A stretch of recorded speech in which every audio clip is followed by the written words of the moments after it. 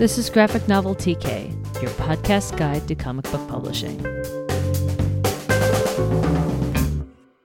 Hi, and welcome to Graphic Novel TK. I'm Gina Gagliano. And I'm Allison Wilgus. Today we're continuing our discussion of marketing with a venture online into social media, which, unlike newspapers or magazines or even radio, wasn't around when I was a kid. So I always think of it as a strange and peculiar sort of new and exciting thing. So let's explore. You also barely use it now. I definitely use, but this is really interesting, right? Because I feel like it's retained its strange newness due to the fact that you do not actually use it very much outside of a professional capacity. Yes, but I also use it pretty extensively in a professional capacity. Like, I'm sorry. I will stop ragging on Gina. No, but it's an interesting thing because I think that my experience with social media, where I was running the social media professionally for a company, is probably very different from your experience as an author who's doing brand building and also has friends online that you're communicating, like professional colleagues who you're communicating with through social media, and causes us to have like wildly different ideas of how it works and what to use it for.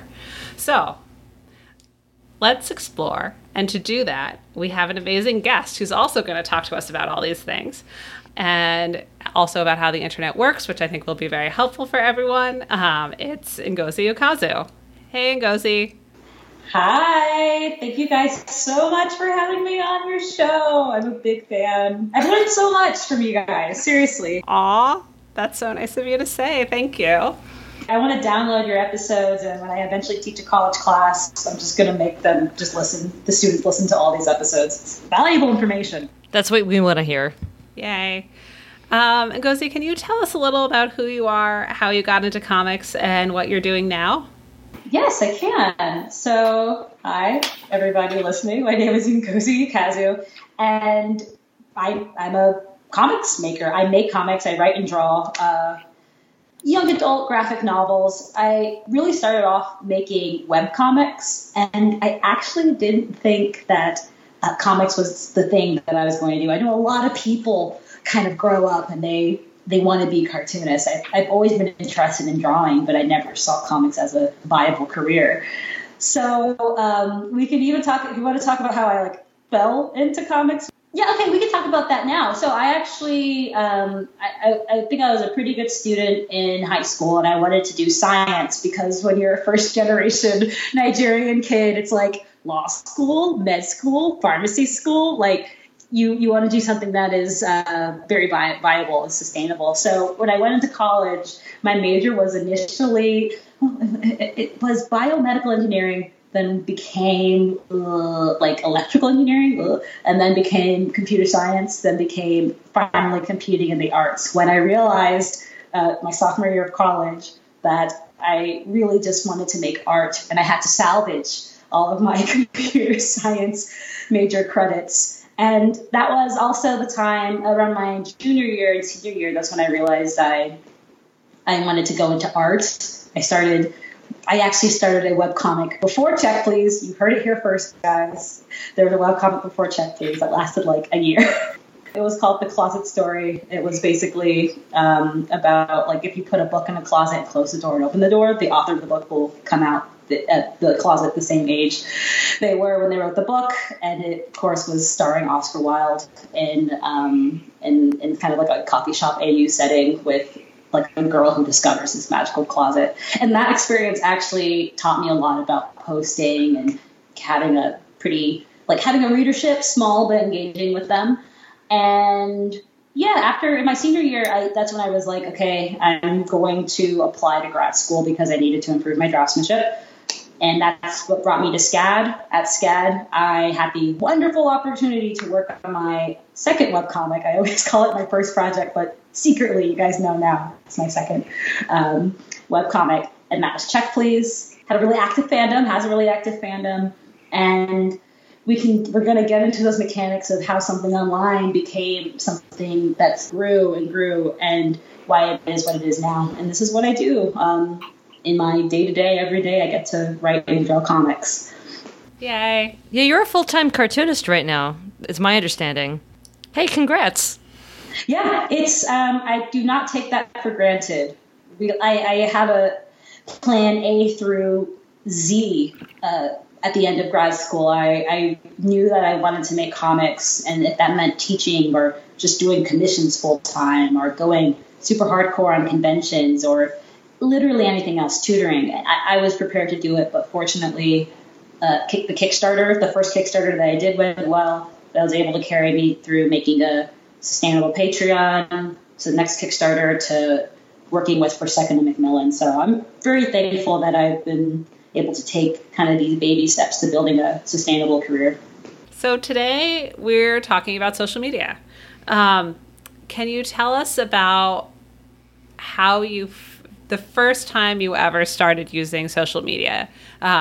Personally, professionally, like, how did social media become part of your life? Let's start with personally. I've always been interested in the internet because it's like a place to explore and find things. So usually when I start talking about like social media, I talk about LiveJournal. I talk about how that was such a fun place for fandom, and like Harry Potter fandom was really big, and you could find, even though I wasn't even that big into Harry Potter, there was so much fan art. People were always posting, and like I remember Avatar being a huge fandom, and my biggest fandom on LiveJournal. We'll get to Tumblr in a second. My biggest fandom on LiveJournal was Star Trek 2009. Oh, God bless you. It was like that was and I got right into the original series at that time, but it was 2009, and I remember I was going home from high school and drawing so much fan art that I actually got a letter in the mail from my college saying like, hey, what happened to your grades? And there were other things going on that affected my grades that were very legitimate, but I can't say, it would be remiss for me to say that a little bit wasn't me just escaping through LiveJournal. But before LiveJournal, there was Xanga. And that's what I used in middle school. And I would say out of all of my peers, I was probably the most invested in creating interesting content through writing, through jokes, through recording, kind of like a overheard at T.H. Rogers Middle School. Like, I guess I've always been interested in making content online, like since 2004. So, yeah. Wait, what is this thing? I've never heard of Xanga before. Because, Gina, you're too cool. Xanga was for nerds. Xanga was for little, like, weird kids. And it was basically, like, maybe the prepubescent, adolescent, fluorescent version of MySpace. I never really got into MySpace because I went straight from Xanga to DeviantArt to LiveJournal. Oh, my God. I just kind of surpassed MySpace. Yeah. I had a lot of friends who, for them, I think their version of that was Neopets.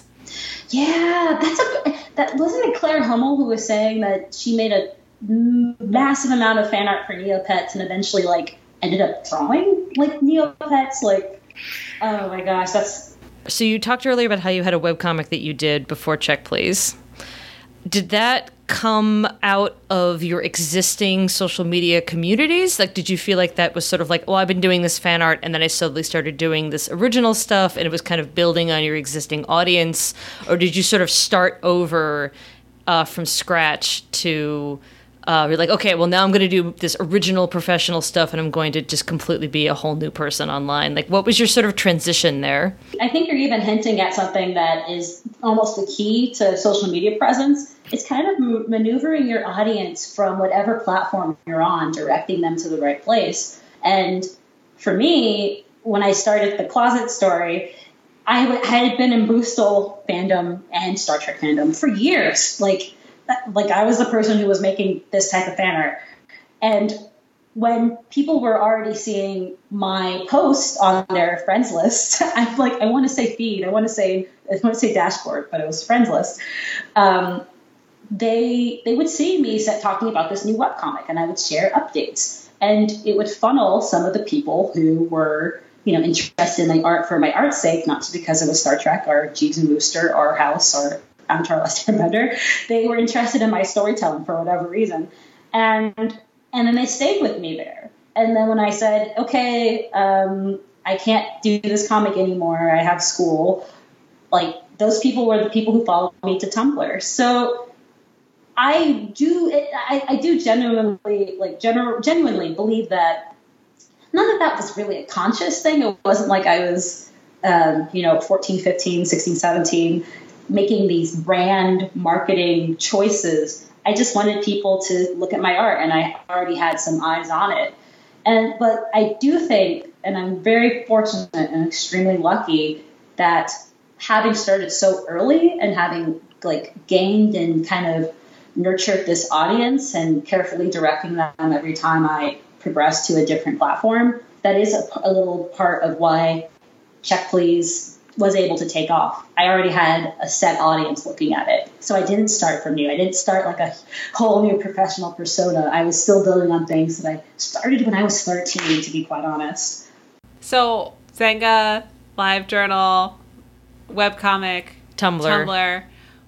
How has your social media changed from then to today? That is a good question.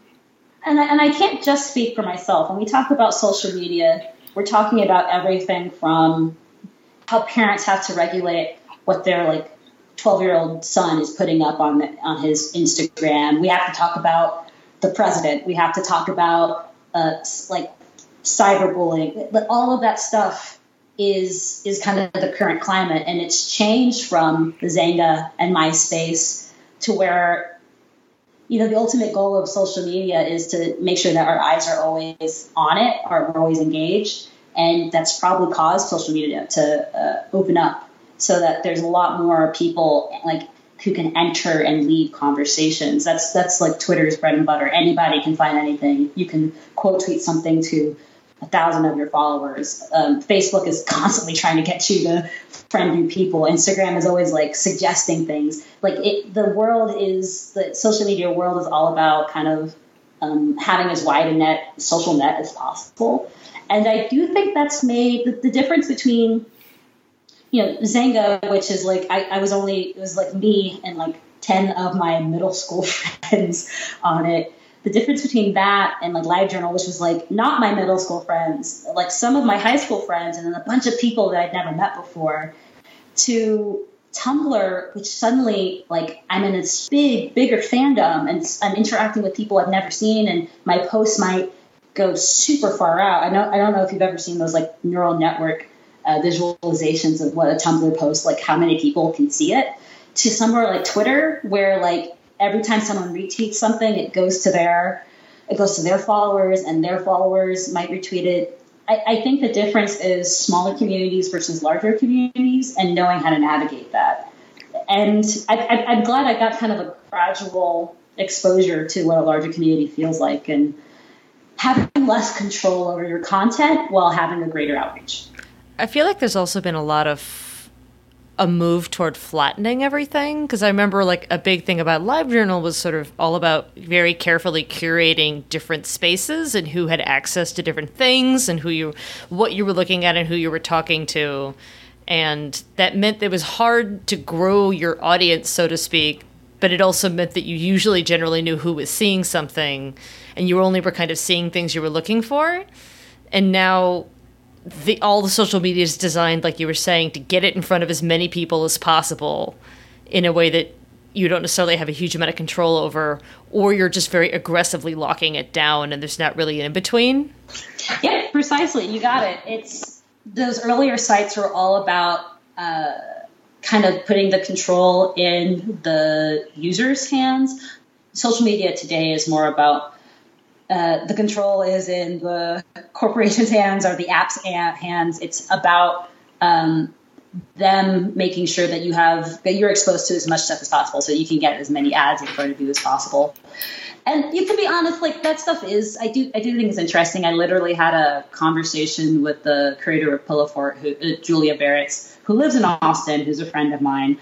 I was just picking her brain on just kind of the basic tenets, the ethos of different social media sites. And I'm not sure if things are going to change anytime soon. And I do think that stuff is fascinating. But I guess I do want to talk about how people can navigate those things, how people in comics can navigate those things, and how they can not be beholden to the whims of, like, I don't know, like Instagram's algorithm, you know? Like, how can they move past that? I do think people have agency despite social media wanting to take that away. Like, okay, so here's a hypothetical situation that I often find. There might be someone out there. I'm at a convention. A person walks up to me and they want to make a webcomic. They have pretty good art. They might have like a sense of humor or like a really good eye for scary things or a sense of adventure. And they, you know, I always ask people like what their dreams are, what's their dream project. And usually a person would like to make comics full time. There's different routes to doing that. I think the traditional publishing route is one way. And then I think webcomics is the other way. There might be in between where you're doing freelance for kind of the more cape comics. But if you're taking the webcomic route, I often just kind of sit back and I'm just like, okay, well, now we have a problem. And this person usually at a convention doesn't really have that much of a following, because if they do have a following, it's pretty easy to kind of galvanize and like kind of and start engaging with that community. But if they don't have a following, the question is, how do you get one? It's like the hardest thing in the world. I'm going to turn the tables on you. What do you guys usually say to those questions? Let's brainstorm. I mean, I think that the big thing that has been a kind of a conversation recently is this balance between wanting to maintain some sense of like having a life outside of social media and not having all of your work and all of yourself on it all the time, but also having to acknowledge the ways in which constantly being on social media and constantly feeding that does work. And finding that balance, I've had a lot of conversations with other cartoonists recently about things that they do that get them a lot of followers that they have mixed feelings about. And it's everything from doing hourly comics, which a lot of people have really mixed feelings about because it's so exhausting and time consuming. I have a friend who does 24-hour comics day every year because it's just very reliably a way to get a ton of followers, even though it's like really exhausting and difficult. It's like, okay, but every time I do this, a bunch of new people start reading my comics this year, so I keep doing it, even though it like takes a huge amount of effort. And you know, doing journal comics and doing sort of other kinds of event things and constantly making content for your feed. But then it's also like, okay, but this is keeping me from actually doing my job, or it's keeping me from having a sense of doing things just for myself and not like my entire life is about generating capital C content. And I think that that's harder for some people than for other people. Like, I think some people really thrive on kind of that constant churn, and some people find it very exhausting and distracting. And I'm definitely more in the latter category. I would agree. It does feel very exhausting and ultimately inorganic, because it's not sustainable. And I use that word frequently, but it's really not sustainable, because you're going to get burnt out if the end goal is content. You know, that sounds very tiring, but yeah. It does work for some people, I know. And there must be someone out there who really enjoys it. But that's not the, yeah, but that is effective. It's effective. You're right. I think that some people see it as like a thing that they have to do for a while to hit a certain level of self-sustainability. But I don't know. Not everybody's cut out for it. It's an interesting problem. Yeah. I also have a lot of conversations about like the first thing you said, which is that personal and professional division, right? And how much of my life and myself I am going to put out on my social media, which is kind of explicitly a professional account rather than a personal account. And it's something that I think about a lot. And the things that I do put out are kind of very carefully curated. And if you look at my social media, you won't see a lot of pictures of, for example, like inside my apartment or it's mostly ice cream and books. Yep. And I'm pretty happy with that as a accurate representation of things that I think about a lot of the time and take up much of my life. but there's also other chunks of my life that are not things that I'm putting front and center on the internet in the same way. And I think that some people believe that they have to basically become YouTube stars and just kind of constantly mine their life for content. And I also don't think that's organic. I think that could be once you start to blur those lines, you lose privacy. You lose separation from the internet and your audience. Yeah. So I guess the only way that I have found to be organic, but it's still pretty tricky, and I mean, honestly, I'd probably say it because it's the only thing that's worked for me, has been to seek out existing communities that you are genuinely interested in and engage. That's what's worked for me. And when I see other artists who have followings, I like to see what, the questions that you guys were asking me at the beginning. How do you get from point A to point B? How do you even get this following? And usually there's an internet history. There's a online engagement history, either starting with DeviantArt or, oh my gosh, the Okakaki boards. Oh, God. Yep. Yeah. It's starting in all these little places that had much smaller, closed communities that were less flat, like Ali was saying. And then they moved to other places. I really do believe that the only way I've seen it work is by being part of the community in an organic way, engaging in an organic way, and promoting yourself authentically. It takes time. The downside of that is that it won't be like getting like 1,000 or 100 or a dozen followers after doing hourly comics, and it won't be like, oh, I'm mining my private life for content. It takes a lot of time, like a long time. So you have to be in for the long haul. So I feel like there's like your personal social media, like maybe you have a personal Instagram account or you text people or like whatever that you're dealing with, like your personal friends.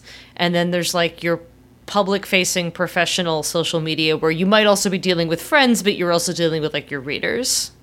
How do you feel like your relationship either splitting these two spaces like more conscientiously? Have you, over the time, is that something you've been doing? Or do you feel like your relationship with your more public facing social media has changed as your books have become a bigger thing?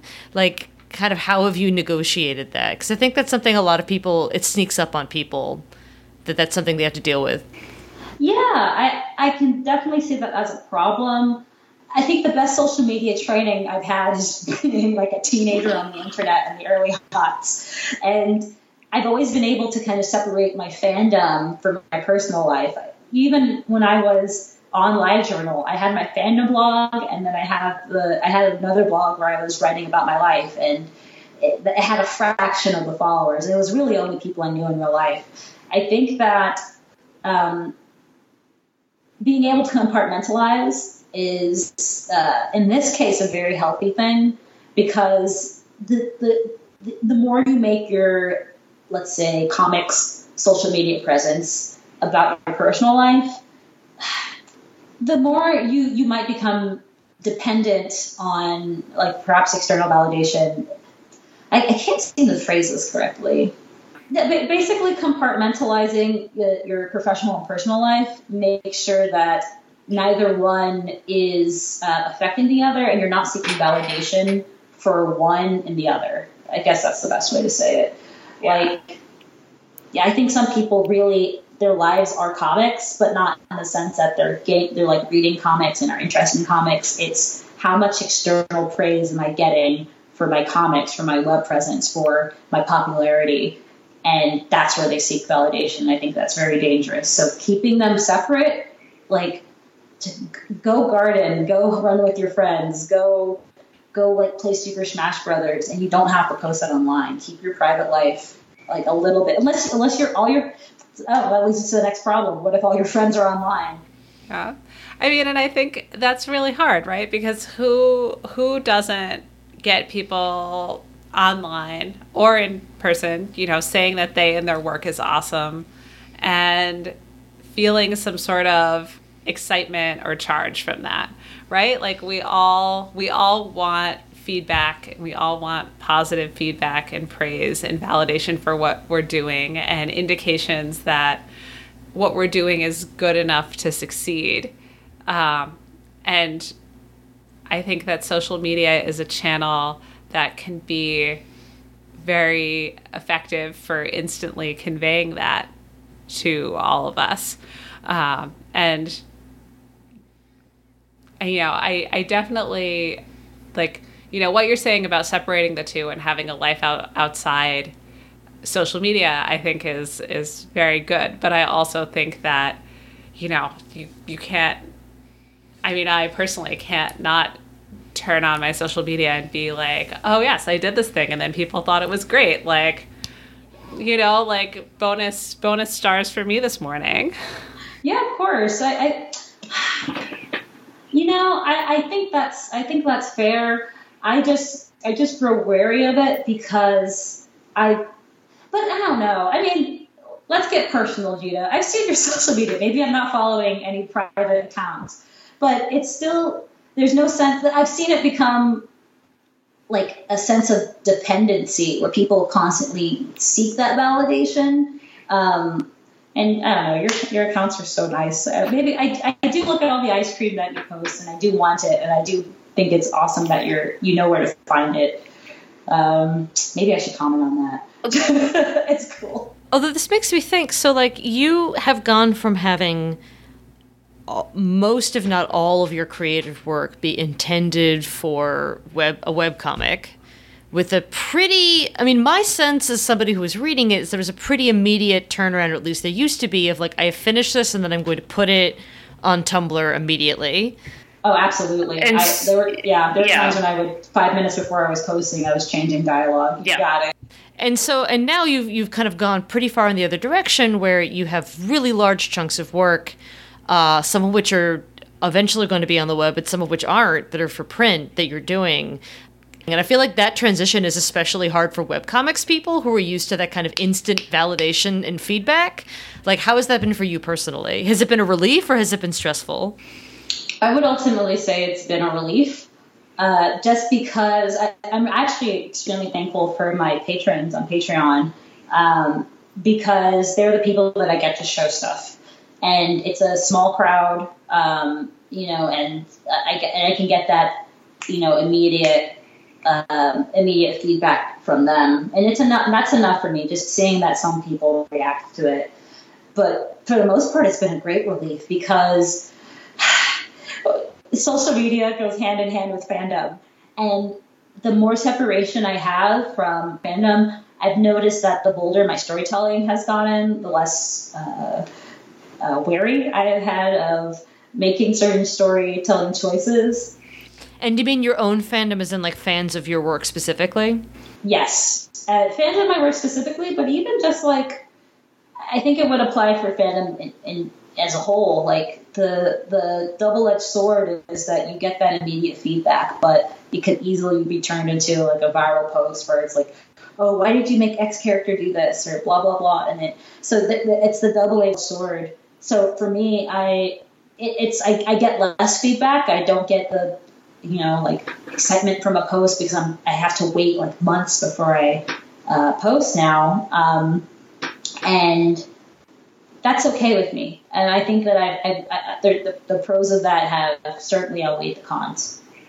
That's interesting you mentioned having your patrons. I think there's a lot of people end up sort of building some kind of a community, whether it be like a private Twitter or a Patreon or just like a text thread with friends of like, well, I really want to get that instant feedback, and figuring out exactly what it is you really need and like what's meaningful to you personally, and finding a way to get that and not have this undifferentiated, like, I just need something. It's like, okay, but what do you actually need? Yeah, and like the best thing that a person can do alongside like slowly building their social media following is making sure that they have private spaces where they can run things past people first. How often on my super secret Twitter do I see people like talk about something and then say, maybe I'll take this to main? It's like a test lab before you announce things in public. I think that could really, if more people got secret Twitters, the world would be a better place. Although I've definitely seen some cases where somebody's like, I'm taking this domain because you assholes don't appreciate that I'm a genius. Well, I've seen that as well. And what they need to do then is get a Discord where they can at everybody, hold people by, shake them down, be like, pay attention. So, or just text it to friends, like, look at this. There's different levels. Do you feel like at this point, kind of where you are in your career, and I mean, obviously this is very specific to you personally, that your being on social media is still a very important part of your career? Like, do you think if you just decided tomorrow, I don't feel like using Twitter, that you could just stop using it? Or do you feel like it's sort of become part of the machinery of your professionalism at this point in a way that's kind of unavoidable? I would say that fortunately I'm in the position to where if I truly wanted to maneuver to like never using social media again, oh my God, well, never using like Twitter again, I would miss it, but it's possible. I think there are tons of people who are making books right now, who are sharing stories right now, who aren't on the internet, and they don't use the internet. It's becoming perhaps rarer and rarer, but the only reason I'd be able to do that is because I've spent a long time investing in an audience and building it so that it's self-sustaining, so that, you know, like, I don't know, I'm thinking of, what's his face, Dave Pilkey? Does he have a Twitter? Who knows? Bill Watterson. Like, Beyonce doesn't even talk to her. Bill Watterson is a cryptid. Like, I have met Dave Pilkey, though. He is not a cryptid. No, yeah, Dave Pilkey's chill. But Beyonce has become a cryptid, and it's because she doesn't need to talk to anybody anymore. She lets her people do that. But I am none of those people. I am like, those are like three heavy hitters. Yeah, no, but Dave Pilkey is not on Twitter. He just, I don't know, exists in the hearts and minds of half human, half dog creatures everywhere. Oh my goodness. Yeah, that is the case. And ultimately that's the goal. You want to, I mean, I feel like, I guess I really want to make a thesis for this episode of the podcast. I want to make sure that like whoever's listening is leaving with something. And it sounds trite to say that social media is a tool, but it is. But every tool has an object that it's working on. And the thing that you're working on is a good comic, good art, and being true to your audience. It's really all about authenticity across the board. And like when I say like, blah, blah, blah, blah, I could maybe one day leave social media, it's because I have and will continue to do the work of making sure that my audience knows what I'm about, and I'm hearing them too, and they're hearing me. And social media facilitates that, but if we didn't have that would still be happening. So can you talk a little about like what you actually do to do those things? Like, how do you be authentic? How do you make sure your audience hears your authenticness that you're trying to get across to them? And how do you make sure that they hear that you hear them? Well, I mean, we can get really deep into this, because authenticity for me is about making sure that the art, the humor, the horror, the fantasy, that's paramount. The world building, that's paramount. You are excited to share that, and you are excited to find other people who appreciate that. That's why I'm talking about like finding a community, finding a place where people appreciate those things. Like, pick a fandom, any fandom, and find the people who are who appreciate the world building in Zelda games. They appreciate the horror in like Junji Ito comics, and you get those guys together. And that's where your audience begins. It's really about being true to the thing that speaks to you.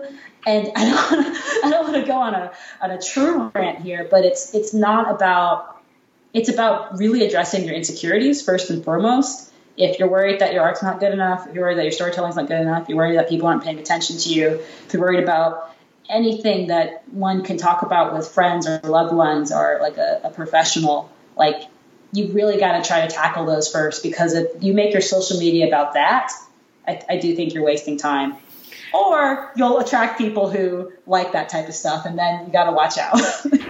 It sounds like partially what you're talking about sort of, I think we've been kind of talking around is also the issue of like intentionality. Like I think that we were talking earlier about like things people do to build a following, for instance, and it sounds like partially kind of what we're all talking about here is sitting down and really thinking about like what you're trying to accomplish, like what do you want this space to be for? What are you using it for? Are you using it to meet people? Or are you using it to share your comic? Like, what kind of presence do you want to have? And be making decisions based on that and not just sort of be throwing social media spaghetti at the wall, doing whatever is necessary to, like, get 2 more people to follow your Twitter. Because I feel like... Yeah. And like, yes and no. Or actually, maybe we are talking about the same thing, because I think intentionality and authenticity go hand in hand. Yeah. It's really being... it's not about... You're right. Like, it's not about throwing social media stuff up against the wall. It's posting the things that you want to because they speak to you and they might speak to others. It's really about that. And how many times have I scrolled through someone's feed and I can, because I am a social media expert, like I can really tell what a comic artist is about if they're doing a lot of retweets about things like about video games or like movies that they like, and like they like this media, they're really interested in it, they're engaged with that, or they only post like the one picture, they want their feed to be a gallery. That's another method of doing it. Like you can really tell like what someone's intention is and like the intentionality of their presence by just seeing, you know, like a day of their post. And I'm not sure if it needs to be something like where I'm all into passion planning and writing down your plans between 1 year, 2 years, 3 years. But it may not be something like where you sit down and think about it. It's just asking yourself, like, why am I posting this? Just taking a moment to say, like, why am I posting this? And, I've been very, very close to subtweeting in my life. Oh my God, have I been close? But you can ask yourself why you're doing that. What's the goal? Do nothing without intention. Do everything with intention. I think that a lot of people, especially younger people, a big thing that they want out of a space like Twitter is to make friends, especially if maybe they haven't gone to college yet or they just don't have access to a big comics community maybe in their day-to-day life, and they're like, all right, I'm going to go on Twitter, I'm going to make friends with other cartoonists, and then when I go to a convention, I'll already know people, and it's going to be great. And we've actually gotten emails from listeners to the Graphic Novel TK inbox literally asking us, like, how do I make friends on the internet? So, and we had some advice we tried to give these people, but do you have any advice for how people can be conscientious friend connectors on Twitter? Maybe some do's and don'ts, or any advice at all for how to navigate, because it can be nerve-wracking. It can be and that's a fantastic question. I think everyone approaches it differently. I know there's some people who are way more outgoing than others, some people that kind of need to be lured out of their shell a little bit, but I can only speak for myself. I would say that, man, this is hard because I want everyone to be careful as well. And I think the way I've made friends kind of reflects how I've made friends IRL versus URL. It's really about finding people who make the same connections as you, checking them out, making sure they have like a good track record, and then once maybe public conversation, it has reached a certain threshold, you might take it to DMs where you can say, hello, hi, I had this fun thought. For me, it always kind of has this collaborative sense when I make a friend online. I haven't made too many friends purely in the online realm, but it usually happens when we start to we have the same ideas about something, or we're both commenting on the same fan fiction, and then we're talking about it. It starts with excitement, and then carefully making sure that we're respecting each other's boundaries as it becomes a more like a direct engagement. Take your time, be excited, be careful. I always tell people that a lot of it's like kind of taking continuously, making sure you're reading the room. Like, is this person responding to your tweets? Like, there's growing horizontally versus reaching vertically. And the biggest advice I can give to everyone is read the room, try to make friends with people who, I mean, easy indicator might be same age group. Now I feel like I'm just speaking about social interactions in general. Yeah. Make friends with your peer group before you try to reach above. And when you are reaching quote unquote above, you should probably be looking for mentors. And most likely, if you are seeking a mentor, they will come to you. You just have to be ready. So make friends with your peer group. Yeah. And be aware of other people's presence and other people's time. I feel like the main thing also is like, it's so easy to take things personally, and 99% of the time it's could not be less personal. Like Dave Pilkey is drawing 200-page books a year and is just not paying attention to his non-existent Twitter account. Yes. So he's so not paying attention to it that he has not created it, in fact. There you go. So I think a lot of that might be, don't take things personally. It's very easy to internalize things. Well, we're all the most important person in our own lives, so it's like... Can you talk a little about how your fans and readers interact with you on social media and how you deal with that? Yes, that's a fantastic question. I would say that when it comes to interacting with readers, towards the beginning of the comic, it was literally anybody who had anything to say about Check Please. I was like, oh my God, whoa, what? Hey, thank you so much. Like, it was just overwhelming gratitude.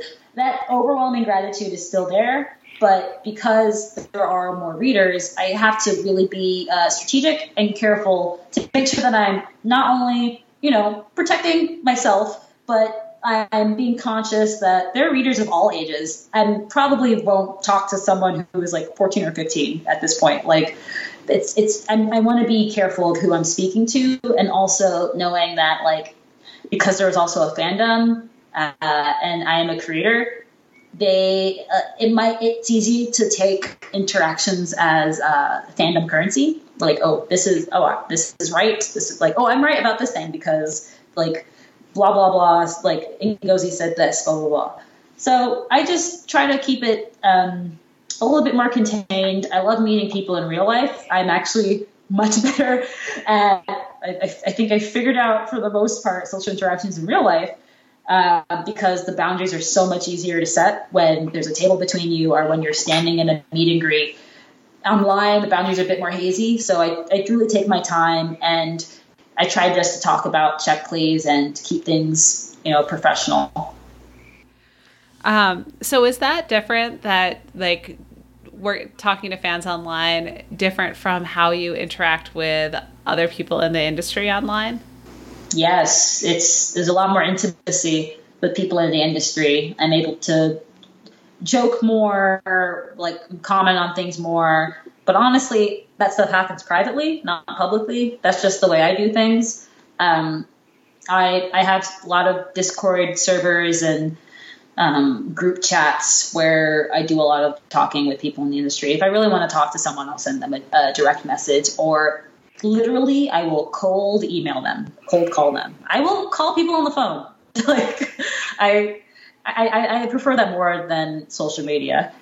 Yeah, no, I don't usually cold call people on the phone, but sometimes people tweet at me and then I write them an email in response to that.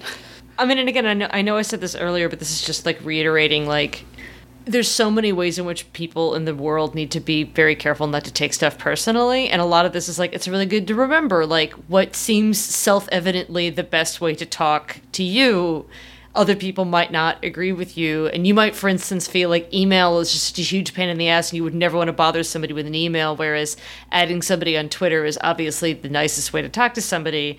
That other person might not agree with you, and that doesn't mean that there's a problem there. It just means that maybe you have to like readjust your expectations of how you're talking to different people for different people, and kind of take a step back and not make assumptions about other people or whether or not they have a beef with you or something based on how they are choosing or choosing not to interact with you. Because usually there's a whole person's life behind their decision about how to answer or not answer your on Twitter.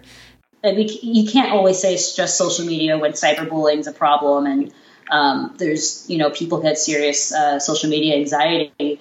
But at the same time, what has helped me is remembering that it is just social media. If you want to know how I play with fire, I will unfollow people that I've met in real life. And if they take it personally, I can't control that. And I will meet them in real life and just be like, yeah, like, that is what it is. We're still friends. And like, most of the time I actually just mute people. But like, I really, at this point, have to I can't, it would be paralyzing to worry about how every single one of my actions influences everyone. I try to be kind and cordial and make sure that's passed on in real life. But like following, unfollowing, muting, unmuting, not retweeting, not responding, I've had to definitely put that in a separate part of my brain where I can't devote that much attention to it. It'll drive you off the deep end.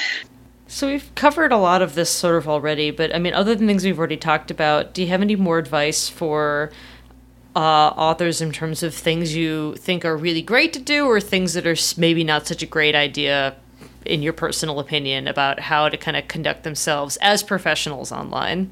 I would say the best thing perhaps to avoid is that people can really see when you're hungry for things, when you're hungry for attention or for likes or to make a connection. I don't think there's anything wrong with networking, but being authentic and genuine comes through, like, I do think everyone has like some level of intuition in sensing those things. So right now, if you're trying to figure out the best way to make your mark on social media and try to build up your online presence, take a look at the work you're doing, take a look at your art, and try to keep your focus there, and then start to seek engagement in an authentic way. I would probably ask people to reevaluate their goals. And Ngozi, can you give us a rundown of what social media you're using right now? And are there different ways that you're thinking about your presence on each different platform? Oh, man. Actually, yes. So I would say that I'm pretty much on all the social media that's happening right now in 2019, from Facebook to Instagram to Twitter to Tumblr. Tumblr for me is probably the purest fandom space, and that comes with pros and cons. It's where I'm free to share more fan art. I could be a bit more loose and goofy. Twitter is semi-professional. There are people following me there who aren't following me on Tumblr. It's probably where the instance of fandom and professionalism collide. Instagram is a particularly weird space where it's not really a place for fandom. There's not like a huge like fan fiction culture on Instagram, for example. It's kind of a semi-professional, semi-public space. That's where I actually follow a lot of the celebrities who I think are interesting. So for there, I actually keep it professional as well. When it comes to personal, that's Facebook with the occasional post once or twice a year. I have a private Twitter that is all for the venting and the sharing memes and the like being silly and goofy. And then the rest, I wouldn't call Discord social media in particular, but any type of chatting service is where I'm talking to. It could be semi-professional. That's where I actually have a Patreon server. But yeah, that's a bit more private. Are you still using Pillowfort actively? I am still using Pillowfort. I think Pillowfort currently has about like between 40,000 and 50,000 users. It's a really cool place. I usually share comic updates there. And it's just, I think it's a matter of time. It's going to continue to grow. And I wish the best for Julia. We just asked you about all your social media, but can you go through them again and give people handles to follow you? And also any other place online, like perhaps your webcomic that they should also be checking out. So we can kind of consolidate everything into just two things. First, my webcomic is called Check Please. If you literally Google hockey webcomic, it will pop up. You can't remember the name. And other than that, I am NGOZIU and GoziU on Twitter, Tumblr, Instagram, and Pillow Fort. So it's pretty easy to find me. Just Google hockey webcomic. Actually, I think you can just Google hockey comic and it comes up. Hell yeah. Yeah, I've got the SEO. I'm working on a project with my friend Madeline Rupert. It is a softball comic, and it's about softball in art school. A gang of art students have to win one game of softball in order to get their tuition paid for. So it's a cautionary tale about higher education in America. It's also a lot about art school, and of course, it's about sports. Yay, that sounds great. Excellent. I can't wait to see it. Ngozi, thank you so much for talking to us about all this stuff today. I know it can be kind of thorny to untangle some of this, so we really appreciate you being so frank about it. Oh, I appreciate your time and even wanting to ask me these questions. And you guys are doing extraordinary, really valuable work. This is the information that, like, every art student needs to hear. Aw, well, thank you so much. That's so kind of you to say.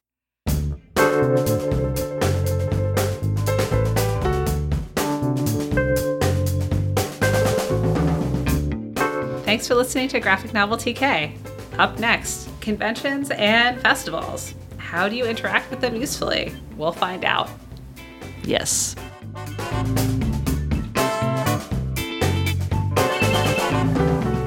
Graphic Novel TK is co-produced by Gina Gagliano and Allison Wilgus and is brought to you by The Beat. You can find our show notes along with other comics news and podcasts at comicsbeat.com. Our podcast graphics were created by Shivana Sokdeo. Our theme music is by Poddington Bear. You can follow us on Twitter at Graphic Novel TK or email us at graphicnoveltk@gmail.com.